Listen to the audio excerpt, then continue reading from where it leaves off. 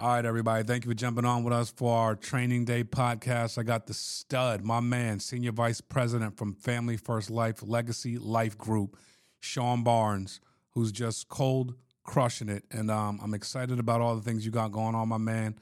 You know, you've always been an amazing trainer, someone who's acclimated to the business, who's looked yourself in the mirror and has made real changes to things that you needed to do to get better for you. When you started team building, things you need to do better, things you needed to do to get better for your team. And that's very honorable. You know, you guys finished the month of March, which is a 5-week month, helping 308 families, came back in April and helped 313 families. So you basically have, you know, collapsed. That's called momentum, by the way, for those who are confused. If you do, I think it was actually the other way around, 313 in March, 308 in April. But if you do that much in a 5-week month and come back and do the same amount in a 4-week month, that means you grew by 20%. That's a lot of momentum in your direction. There's things you had to do, Shawn, to get to that momentum. Is that your biggest 4-week month? That is by far our biggest 4-week month. That's amazing. So there's things you've been putting in play to get a momentum where you can grow 20% month over month. It's not easy to do, but when you're doing it, it does move. So talk to us a little bit about some of the things you've done coming into this year to start getting the traction that you knew you could have. Yeah, well, Mark, first of all, I want to say I appreciate you having me on, man. It's always an honor to be able to pour into our company, pour into the team, and any way I can help, man, I'm really humbled to be able to do that.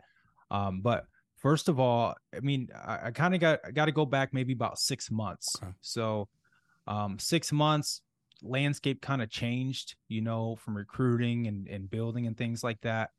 And we really went backwards for a little while, just trying to reassess how are we going to grow this thing in this new landscape. And we were kind of lost for a good 2 to 3 months.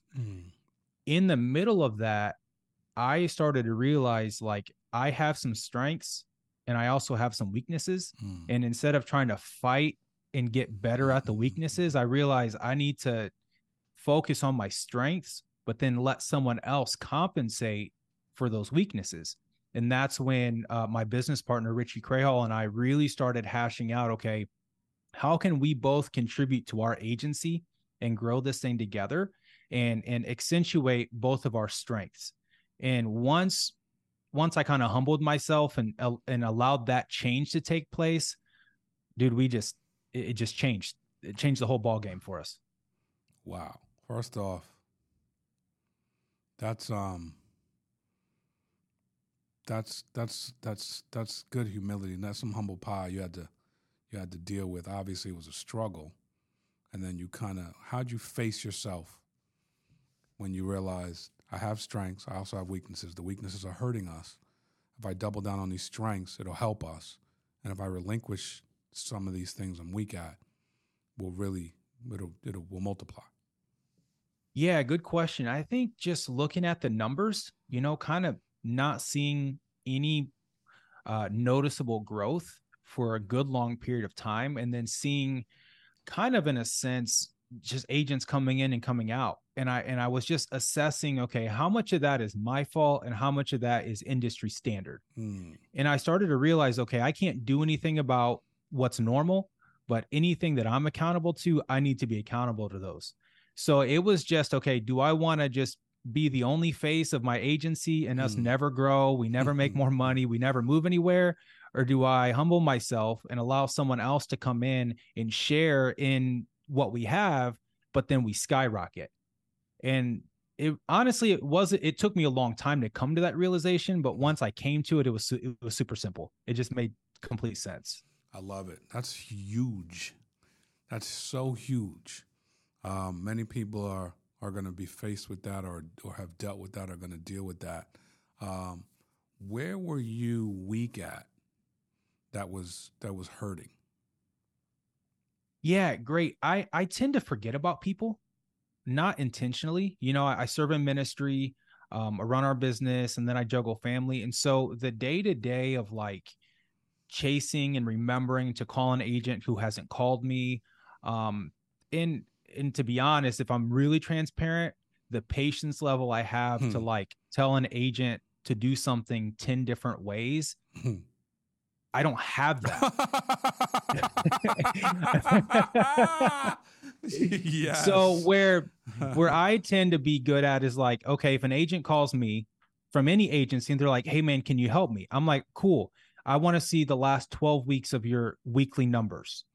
And I can diagnose that agent in like 2 minutes. Right. Whereas Richie is really, really good at like, all right, cool. Let's role play. Give me your script. Like, and that's where Gabe is really good at. And that's what made our team grow is he would call us and he would tell us the same thing 10 different ways until it clicked. I tried that. That's just not where I was strong at. So what I realized, if I can bring kind of the numbers game, the operational standpoint to our team and let him be kind of like the compassionate one in a way, that the role playing and dude, it just brought a lot of synergy. And a lot of that came from him kind of being proactive too. Like, hey man, I know I'm not receiving an override off of agents that aren't direct to me, but I want to see our team win.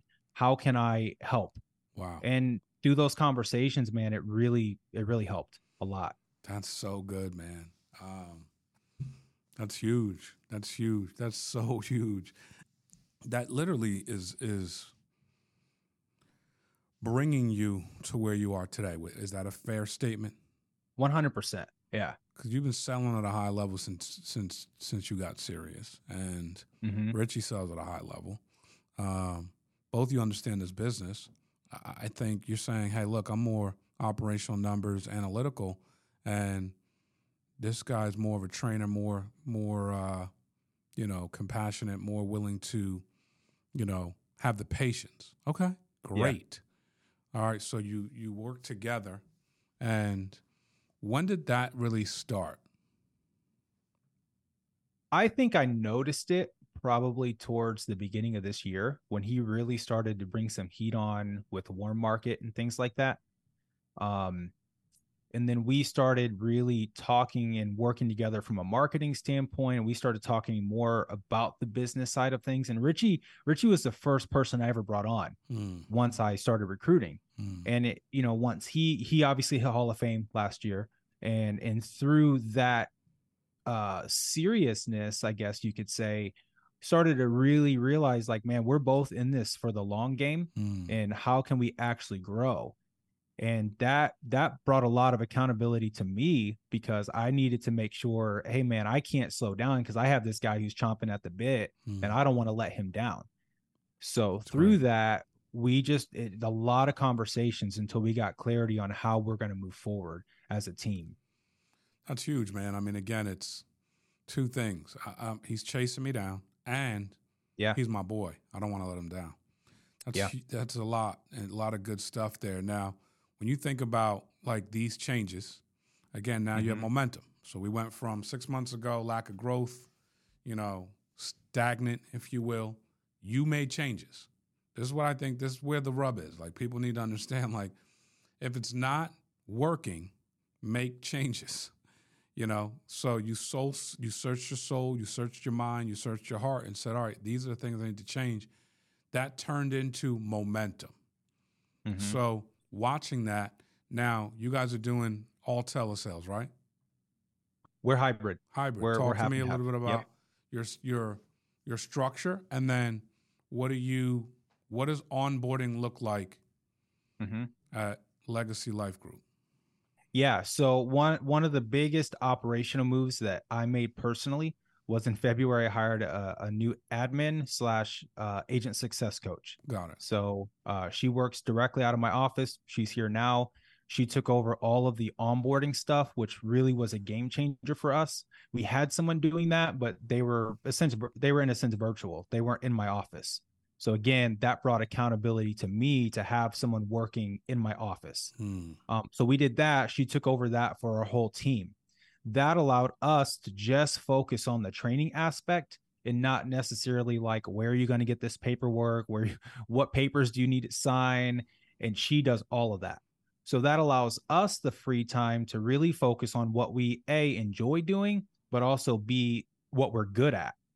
And so whether that's marketing, whether that's getting on a call with an agent, okay, let's work through your numbers and see maybe some lead diversity, things like that. You only got so much time and so much mental energy you can put into this. And there comes a point in business that I've learned some of that you have to hire out. No doubt. That way it keeps you most efficient at at the things you should be doing, which is making money or helping other people make money. Right. How many staff do you have? Is it the one girl? We have 3 collectively. Between him and I, we have 3. We have one girl who does all of our marketing. Yeah. And then I have a admin / agent success coach. And then he just hired a personal admin as well. Now, how does it feel? I mean, obviously when you hire someone, you have to train them. So let's talk about, that. But then I want to also talk about the byproduct of training them and having someone with you that is now another 40 hours that you just can't, you can't keep manufacturing 40 hours by yourself. Yeah. You have to, you could work 80. 120 is, we're starting to get a bit much, so if you're working whatever, you add another 40 hours, that increases. So let's talk about that. Let's talk about bringing someone in to the fold. Before we do that, how do you identify what it is you're looking for? In an employee? Yeah. Yes. 100% a positive attitude. Like, dude, I kid you not, I do not do well with complaining on any level. Like with my kids, my wife, I have to be a little bit more compassionate about if she's having a rough day. But like, I just, dude, it just goes over my head. I just can't do it. And so she's never complained about one single thing ever. And 2, right out of the gate, she showed a willingness to help the team. Now, it did help. She had experience at the position in a different insurance model, but nonetheless, she came in and was like, how do I help you guys grow? She fell in love with helping our agents, took everything on a personal level to really help them succeed. And it crushed her when an agent didn't want to succeed. And I had to help her work through that to identify the type of agent we're looking for. But she just fell in love with helping our team from the first conversation. I don't know if everyone is that spoiled, but that helped us a lot. And it just having her do things that A, I just don't want to do, or B, I'm not good at.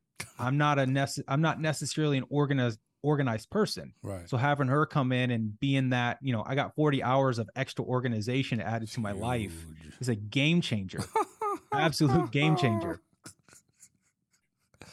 I always say I'm organized in my mind, but not when it comes down to my desk. So I understand, brother. Yeah. Between her and a whiteboard, I learned that from John Wetmore. I whiteboard everything. I got ideas, I just put them on a whiteboard and let it stew for a bit. Love it. Now, you bring someone in, you got to train them. What does that look like? When it comes to you maintaining your schedule, personal production, helping agents, and now training someone new, how do you clear the deck, and what kind of expectation do you generally have for runway for this new person that's trying to get acclimated to your system? Yeah, well, I'll say the 2 people I'm looking to work with that I find are worth my investment are someone who is they're in survival mode. They're broke. They have a very, very strong North Star, and it could be anything from like, I need to get out of debt. I need to pay my bills. Like, I hate my job. I need something better. I need to feed my kids. That person, or on the opposite side, someone who is already doing well, but they're looking for significance. So survival or significance, those extremes. We're getting it. What I have found is the people in the middle that have been comfortable for a long time do not survive here. Wow. Because you cannot come into insurance and stay comfortable. You can't. It's real easy to go back to an $80,000, $90,000, $100,000 salary. And it's just there. You don't got to work too hard for it. Either side of that are the people who I'm looking for. So what I tend to do, I'm really relatable to the people who are coming from that survival mode, because that's how I came into the business. No doubt. On the significant side, I point them to people who are doing really well, and I just feed the beast. Like, I give them everything they need to be successful, and I let them run. I don't micromanage them. So More on the lower end of that extreme. I share a lot of personal stories. What I've gotten better at is getting to know them, know their family, like what was their life like, what was their background, really connecting with them, and then making sure, dude, you got to be on training. If an agent calls me and they're like, I'm having this problem, I'll typically ask them a question I already know the answer to. And it's usually like, hey, so and so, like, were you on last week's training? No. Okay, so you're dialing these leads. I haven't seen you on live dials. We're on there every single day. At least someone is. Have you been on there? Mm-hmm. If excuses follow, I'm really not looking to work with that person, like pretty much from that day on, unless they change their behavior. Right. If they're like, I didn't know, then that's my fault. Mm-hmm. I got to take accountability that. Then we work with our staff. Okay, how do we communicate better? Mm-hmm. So a lot, we get on calls, we'll role play with them. We try to make sure if an agent is really looking to be successful, we need to hear you dial and you need to be plugged into the team. Doing this business solo, literally on an island, it's just a recipe for disaster. And a very select few people will make it. So really plugging into the team, doing some role playing and individual training is huge for us. That's huge, man. When you think about, again,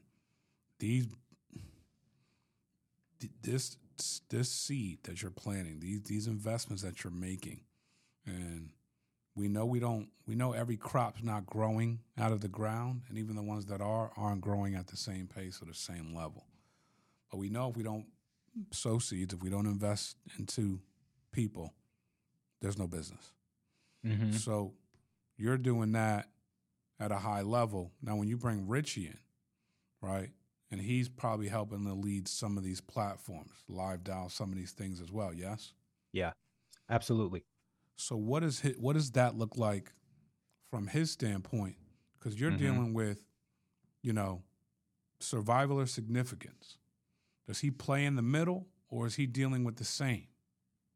Yeah, great question. So Richie's baby was live dials. Like when we really talked about when live dials in the company was taken off, that was kind of his baby way before we ever decided to run our teams together or anything like that. So he's always managed that. I'm kind of in and out throughout the day, and I'll get on calls with agents separately and things like that. But he's the one a lot of times that's, noticing, hey, I know how to help this agent. He's really struggling with his confidence, or, she's way too nice on the phone. Mm-hmm.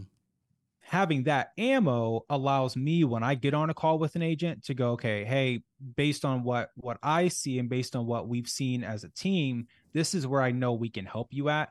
Let's work through that. And at that point, I'm a little bit, when someone is actually taking my advice and running with it, I'm willing to say the same thing multiple times. Mm-hmm. It's when the agent goes, hey, I'm struggling with this. Can you help me? And I go, yes, here's what you need to do. Like, I've gone through this, go do this. And then they follow up with but XYZ. And there's always other reasons why that won't work. Well, I don't know what else to tell you. I gave you the answer. There's nothing else I can say to you besides just go do it. And that has helped a lot by kind of weeding those agents out. You can't fight the numbers. They're always going to be the same, but I feel like we've gotten better at identifying who we need to just let go and who is worth investing in. Nice. Now, Legacy Life Group. It's a name change for y'all. Yes, sir. There's a lot that goes into a name, especially a name change. Yeah. If anyone's filing for new names, there's a lot more going into it than what they were birthed with. So, yeah. Talk to me. Talk to us. Where you coming from, and why Legacy Life Group? Yeah. So I think the name change kind of capped off the momentum we've gathered.